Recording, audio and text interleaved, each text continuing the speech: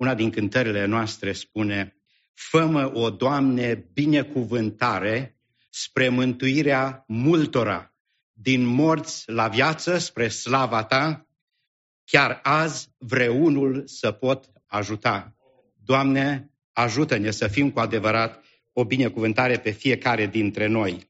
Și Petru, în epistola sa, așa cum au amintit și frații, să nu uităm, vorbește unor credincioși care erau răspândiți peste tot datorită prigoanei și credincioși care sufereau, erau în mijlocul persecuției.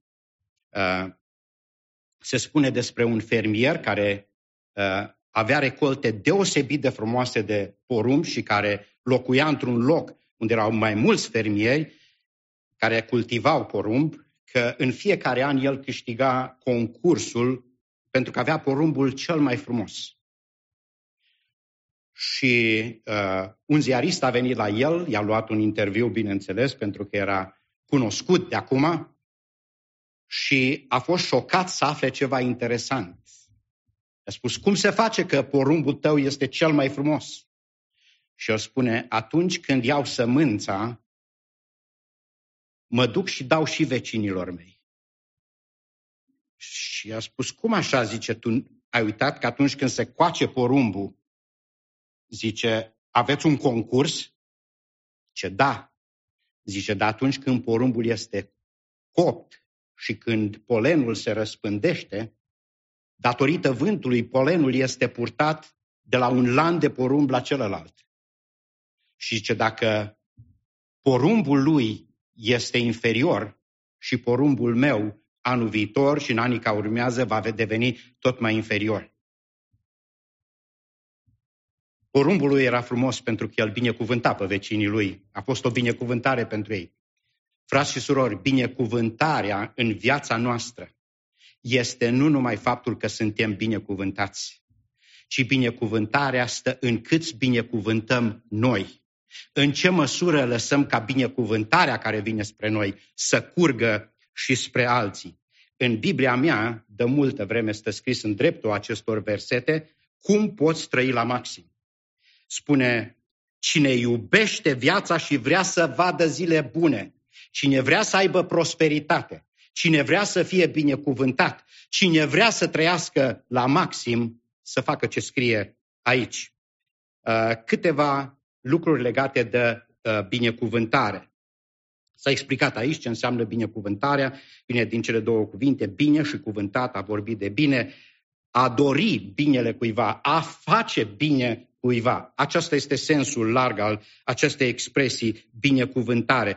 Și titlul este chemați la a fi o binecuvântare. Este una să rostești o binecuvântare, să spun, frate, fii binecuvântat.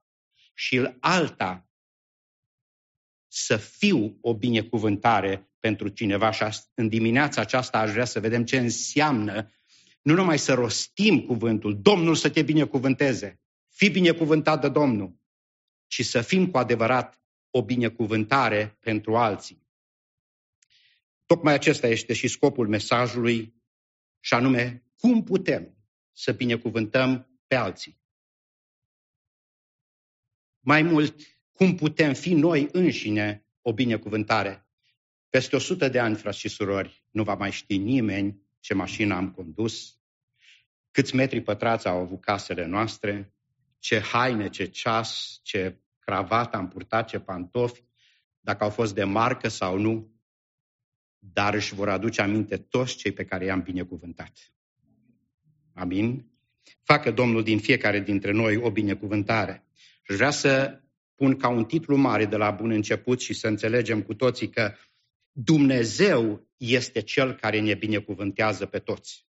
El este Tatăl tuturor binecuvântărilor.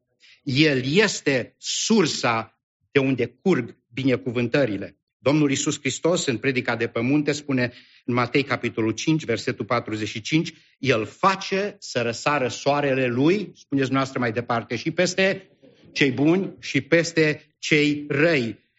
Și dă ploaia peste cei drepți și peste cei nedrepți.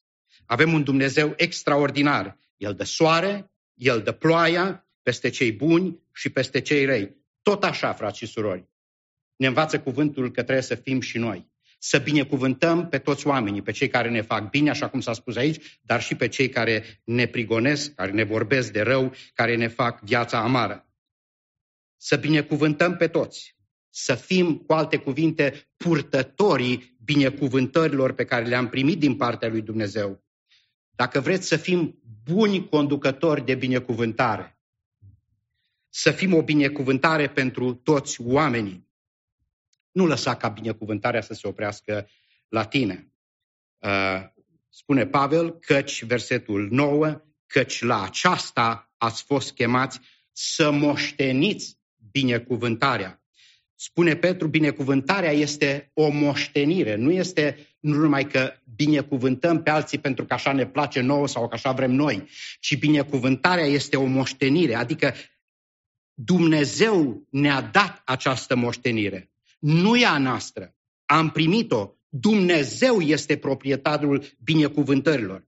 Spune Pavel în Romani, binecuvântați și nu blestemați. Noi suntem chemați să binecuvântăm și să fim o binecuvântare. Așa ne învață cuvântul.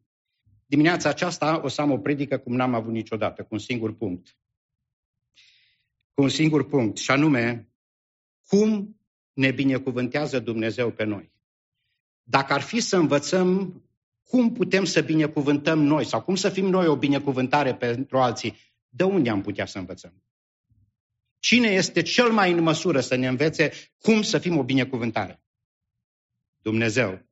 Și unde ne spune Dumnezeu cum să fim o binecuvântare?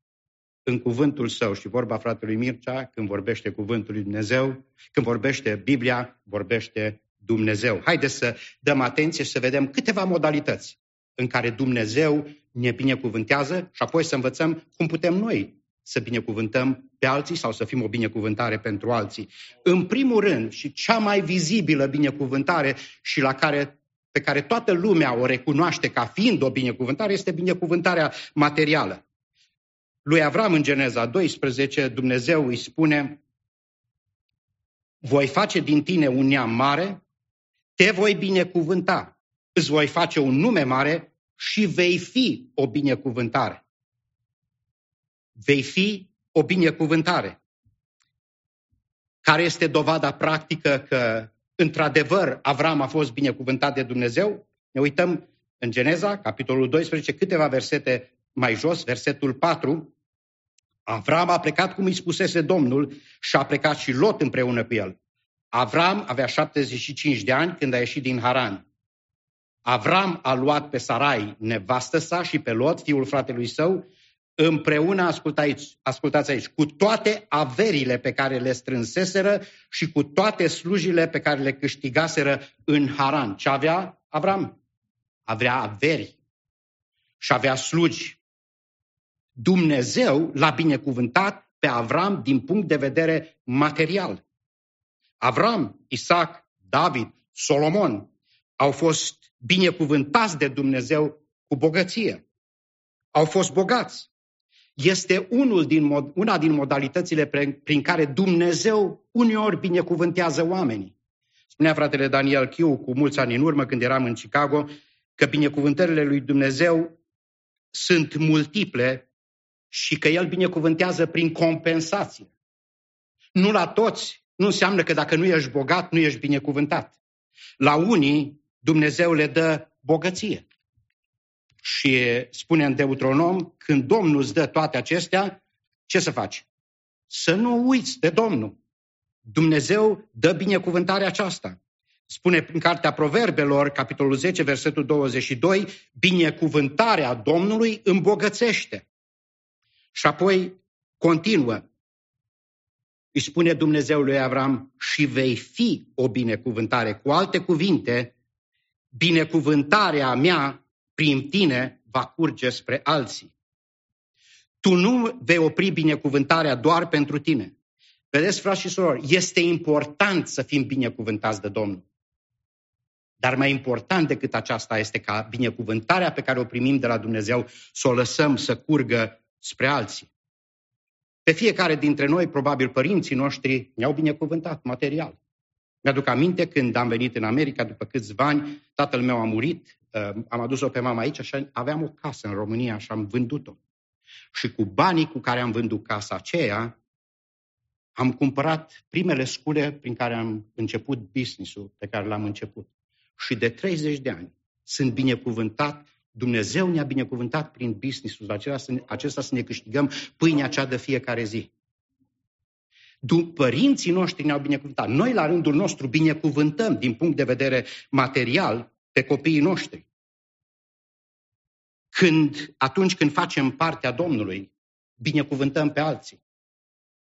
Binecuvântăm pe Domnul. Atunci când facem milostenie, binecuvântăm pe alți oameni. Atunci când ajutăm misiuni, misionari, săraci, oameni în nevoie, suntem o binecuvântare pentru alții. Pentru că din ceea ce am primit, dăm și altora. Frați și surori, aș vrea să ridicați mâna sus și să arătați în dimineața aceasta împreună cu mine câți dintre noastre considerați că sunteți binecuvântați de Domnul. Toată biserica, slăvit să fie Domnul. Întrebarea următoare este, pentru câți ești binecuvântare? Domnul te-a binecuvântat și m-a binecuvântat. Întrebarea este, pentru câți ești binecuvântare? Cântarea spune, fă-mă, Doamne, binecuvântare. Vrei să fii cu adevărat o binecuvântare? Lasă ca într-adevăr binecuvântarea pe care ai primit-o de la Domnul să meargă și să curgă și spre alții. Am mai spus altădată istorioara aceasta. A fost la începutul secolului trecut în Marea Britanie, a fost un bărbat a cărui inimă a fost atinsă de Duhul lui Dumnezeu și la vârsta de 17 ani a început să predice Evanghelia printre cei săraci, cei care erau lipsiți și multă vreme a fost batjocorit. A fost luat în râs de prieteni, de cei din societate, de presa vremii, a fost culit, a fost chiar bătut. După circa 30 de ani de lucrare, lucrarea lui a fost recunoscută. Este vorba despre William Booth, cel care a înființat Armata Salvării.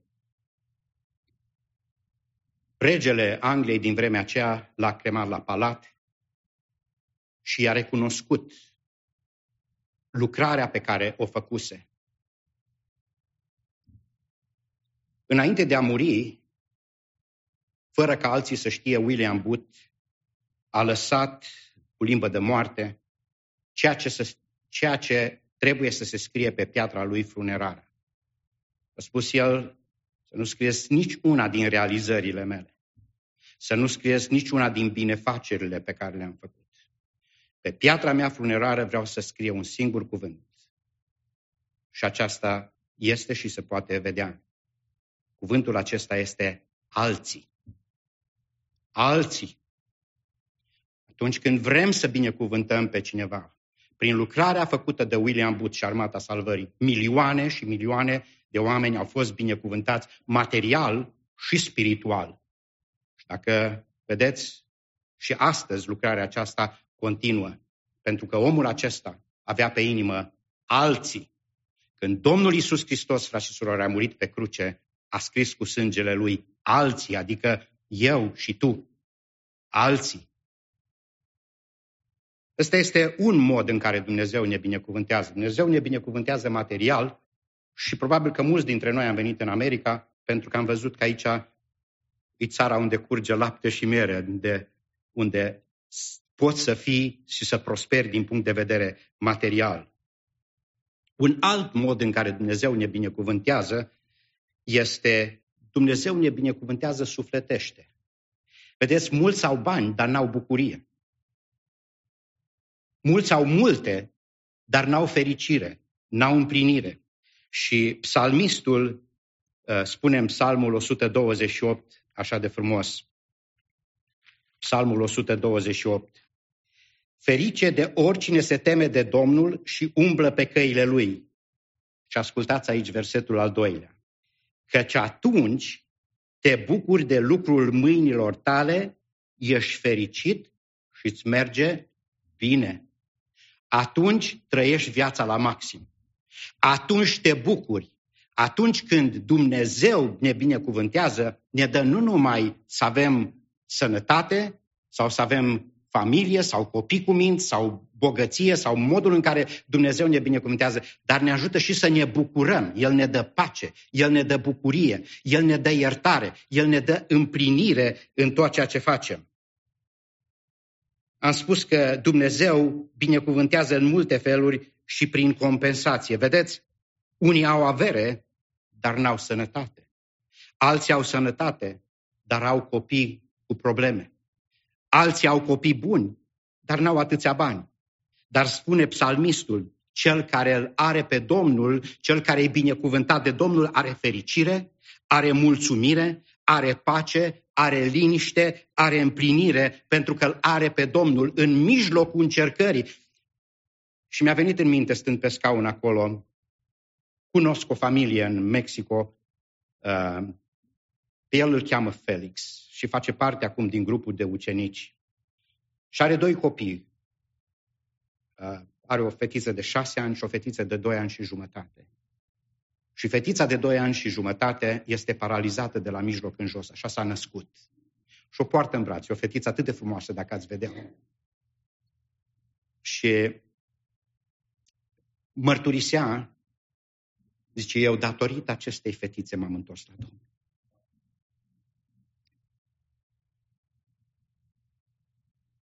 O poartă în brațe. E frumoasă, e drăgălașă, e inteligentă, dar nu poate să umble. Și Dumnezeu a lucrat prin încercarea, prin suferința aceasta. Dumnezeu l-a binecuvântat să cunoască mântuirea Domnului Iisus Hristos. Dumnezeu binecuvântează prin compensație.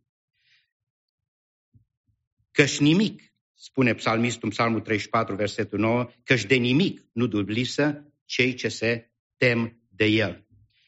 Frați și surori, suntem noi cu adevărat o binecuvântare din punct de vedere sufletesc pentru alții? Aducem noi pace, liniște, bucurie, mulțumire? Vedeți, atunci când căutăm pe frați și la noi la New Life există obiceiul acesta și frații păstori și unii pe alții, ne sunăm unii pe alții, ne căutăm unii pe alții. Frații se bucură și suntem o binecuvântare. Nu încetați să faceți lucrul acesta. Atunci când ajutăm pe cei care sunt în nevoi, inima celor care sunt ajutați se umple de mulțumire și suntem o binecuvântare pentru cei care sunt în nevoie. Atunci când încurajăm pe alții, pacea se sălășluiește în inima celor care au nevoie de încurajare, sunt doborâți și suntem o binecuvântare pentru alții. Atunci când cineva este bolnav, în spital, acasă, și căutăm să avem cuvinte de mângâiere, atunci sufletul acelei persoane se liniștește și suntem o binecuvântare. Atunci când ne rugăm, inima celor pentru care ne rugăm se umple de bucurie și suntem o binecuvântare. În Japonia, la începutul secolului trecut, a trăit un tânăr pe nume Kagawa, care a fost trimis de părinții săi la o mănăstire budistă ca să devină călugăr. Și nu s-a lipit de el nici cum. Și a insistat mereu la părinții lui ca să îi dea voie să meargă la o misiune americană unde se învăța limba engleză, ca să învețe engleza. Părinții lui i-au îngăduit să meargă, de-au spus, ai grijă să nu devii creștin. Duhul Domnului l-a cercetat și în procesul învățării limbii engleze, el a devenit un creștin și un creștin devotat. În vremea aceea, unul din frații lui a murit de tuberculoză și a mers și el la doctor, întrucât era în familie boala aceasta, și doctorul i-a spus, mai ai un an de trăit. proaspăt întors la Domnul, tânărul acesta, Cagava, s-a întors, s-a gândit: ce pot să fac într-un an de zile ca să trăiesc la maxim? Să dau tot ce am pentru ca să-L onorez pe Domnul și Mântuitorul meu. Spun cei care, adică el a scris o autobiografie și spunea Cagava că s-a dedicat întru totul celor care trăiau în mizeria mahalalelor din portul unde locuia el. Și spune, printre ei puteai vedea pe Izu, un cerșetor care cu o punctualitate de admirat se prezenta la mața fratelui nostru să-și primească orezul. Cagava n-avea nimic. S-a dus în port și-a luat o rogojină care era singurul lui mobilier și a făcut un cor din pânză și cu ceea ce muncea ziua ajuta pe cei care erau în mizerie și care erau săraci și care n-aveau nici măcar cât avea el. Și puteai vedea pe Codera, jucătorul de cărți, care vroia bani cu forța, amenințându-l cu revolverul. Un bețiv îi rupse lui Cagava 4 dinți, lovindu-l cu pumnii, dar se puteau vedea și din cei care îi pricinuiau bucurie.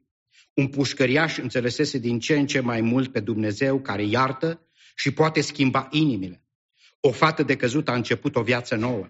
O bătrână îl iubea ca pe fiul ei. Ea căuta printre gunoaiele orașului și aduna cartofi pe care îi aducea lui Cagava și apoi, strălucind de bucurie, se uita cum îi gătea și mânca. Copiii se agățau de mâinecile lui cârpite când ieșea pe uliță și rugau: haide, domnule învățător, joacă-te cu noi. Vedeți, frați și surori, omul acesta n-a avut nimic, dar a fost o binecuvântare pentru cei din jurul său. Întrebarea este, noi care avem așa de mult, suntem oare o binecuvântare pentru alții care sunt în jurul nostru? Sau oprim binecuvântarea să meargă spre alții? Și o ultimă binecuvântare, dacă binecuvântările acestea, noi ca oameni le putem da, noi putem să binecuvântăm pe copiii noștri din punct de vedere material, putem să binecuvântăm și pe alți oameni, putem să dăruim, putem să facem milostenie, putem să fim o binecuvântare, într-adevăr, pentru alții atunci când îi ajutăm și când sunt în nevoie și când n-au cum să supraviețuiască. Într-adevăr, suntem o binecuvântare și dacă veniți cu mine în Mexic și cei care au fost, au văzut acolo, într-adevăr, cu puțin poți să binecuvântezi pe atâția oameni. Noi putem să binecuvântăm sufletește, putem să aducem mângâiere, liniștire, vecinul nostru, vecina noastră, cei care sunt în jurul nostru, colegii noștri de serviciu, putem să le aducem mângâiere. Putem să îi încurajăm atunci când sunt doborâți, putem să le dăm un sfat bun, putem să îi îndreptăm, dar o binecuvântare care este rezervată și care este specială pentru noi, copiii lui Dumnezeu, este binecuvântarea spirituală. Prin Domnul Iisus Hristos spune Dumnezeu lui Avram: toate neamurile pământului te vor fi binecuvântate în tine.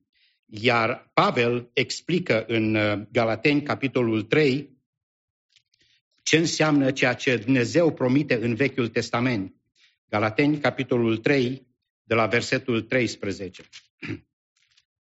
Și uitați ce spune Pavel aici. Hristos ne-a răscumpărat din blestemul legii, făcându-se blestem pentru noi, fiindcă este scris: blestemat este oricine este atârnat pe lemn, pentru ca binecuvântarea vestită lui Avram să vină peste neamuri în Hristos Iisus, așa ca prin credință noi să primim Duhul făgăduit. În tine, spune Dumnezeu, vor fi binecuvântate toate neamurile pământului. Hristos Domnul este cea mai mare binecuvântare și care noi putem să o dăm altora, spunându-le despre Domnul Iisus. Am să închei cu o scurtă mărturie. Undeva la poalele munților Apuseni, într-un sat, știu de foarte puțini, uitat de lume, la începutul secolului trecut a trăit o bătrânică, era cunoscută în sat ca și Maica Daddy. Era un sat predominant catolic. Era o biserică mare, catolică acolo. Dar frații noștri purtau Evanghelia. Din sat în sat, mergeau pe firul apelor și unde întâlneau câte un cătun, câte un sat, predicau Evanghelia. Bătrânica aceasta, femeia aceasta a fost printre primele femei din sat care au primit credința în Domnul Iisus Hristos. A fost prin 1900-1910.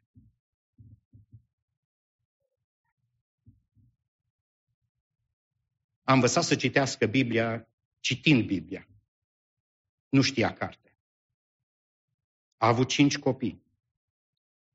A avut un soț bețiv care bea toți banii. Dată s-a dus la târg cu boi, i-a vândut și toți banii au băut. În așa fel încât copiii ei au trebuit să intre slugi în sat pentru ca să plătească datoria, că luase boii pe datorie. După 100 de ani, circa 130 de persoane au fost binecuvântate pentru că l-au cunoscut pe Domnul, pentru că femeia aceasta l-a primit pe Domnul acum 100 de ani. Binecuvântare spirituală. Știu lucrurile acestea pentru că numele ei real este Braica Floare, bunica mea. Astăzi nu mi-aduc aminte prea multe despre ea. Știu că trăia într-o casă pe care i-a dat-o unul dintre copiii ei. N-avea casă, n-avea bărbat, n-avea nimic, nicio posesiune. Dar a fost o mare binecuvântare și 130 de persoane, circa 130 de persoane, cunoaștem pe Dumnezeu, suntem binecuvântați pentru că această femeie l-a primit pe Domnul Iisus Hristos. Vedeți, frați și surori, binecuvântarea nu depinde de câți bani avem în bancă, nu depinde de posesiunile noastre, nu depinde de alte lucruri, ci depinde de faptul dacă suntem gata ca să dăm și să lăsăm ca binecuvântarea pe care am primit-o de la Dumnezeu să curgă spre alții.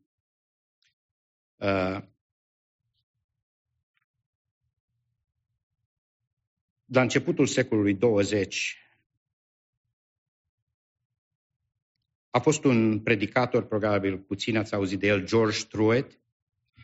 El a fost supranumit Spurgeon al Americii sau clopoțelul de argint. A avut o marmă deosebit de credincioasă și a ținut odată un serviciu de evangelizare în biserica lui, avea o biserică mare, și a făcut o chemare și a spus: toți cei care l-ați primit pe Domnul, așezați-vă în dreptul persoanei prin care Domnul v-a chemat la mântuire. Spune cel care a înregistrat scena, a urmat o scenă glorioasă. Unii s-au așezat la păstor, alții la conducătorul școlii duminicale, alții la învățători, soți la soțiile lor, copiii la părinții lor. În stânga la lui se afla o bătrânică tăcută, îmbrăcată modest. Ea nu a vorbit niciodată în public. Nu a fost nici învățătoare la școala duminicală și nici nu avea o slujbă în biserică. Avea mai bine de 75 de ani. În fața ei s-a format un lung șirag. Unii strângeau mâna, alții o îmbrățișau plângând de bucurie. Lucrul ei personal, dragostea ei față de cei pierduți și mărturia ei despre Hristos i-a câștigat. Acea bătrână nobilă a fost mama lui Truett. Ea și-a crescut copiii în frică de Dumnezeu și dragoste pentru cei pierduți. Frați și surori, tineri dragi, voi sunteți tineri, sunteți în puterea vârstei. Voi faceți acum mai mulți bani decât au făcut părinții voștri toată viața. Într-un an faceți mai mulți bani decât au făcut părinții voștri toată viața. Frați și surori, suntem binecuvântați de Domnul. Întrebarea este, pe câți binecuvântăm noi? Lăsați ca în dimineața aceasta Duhul lui Dumnezeu să ne cerceteze pe fiecare dintre noi și cu adevărat să facă din fiecare dintre noi o binecuvântare. Amin.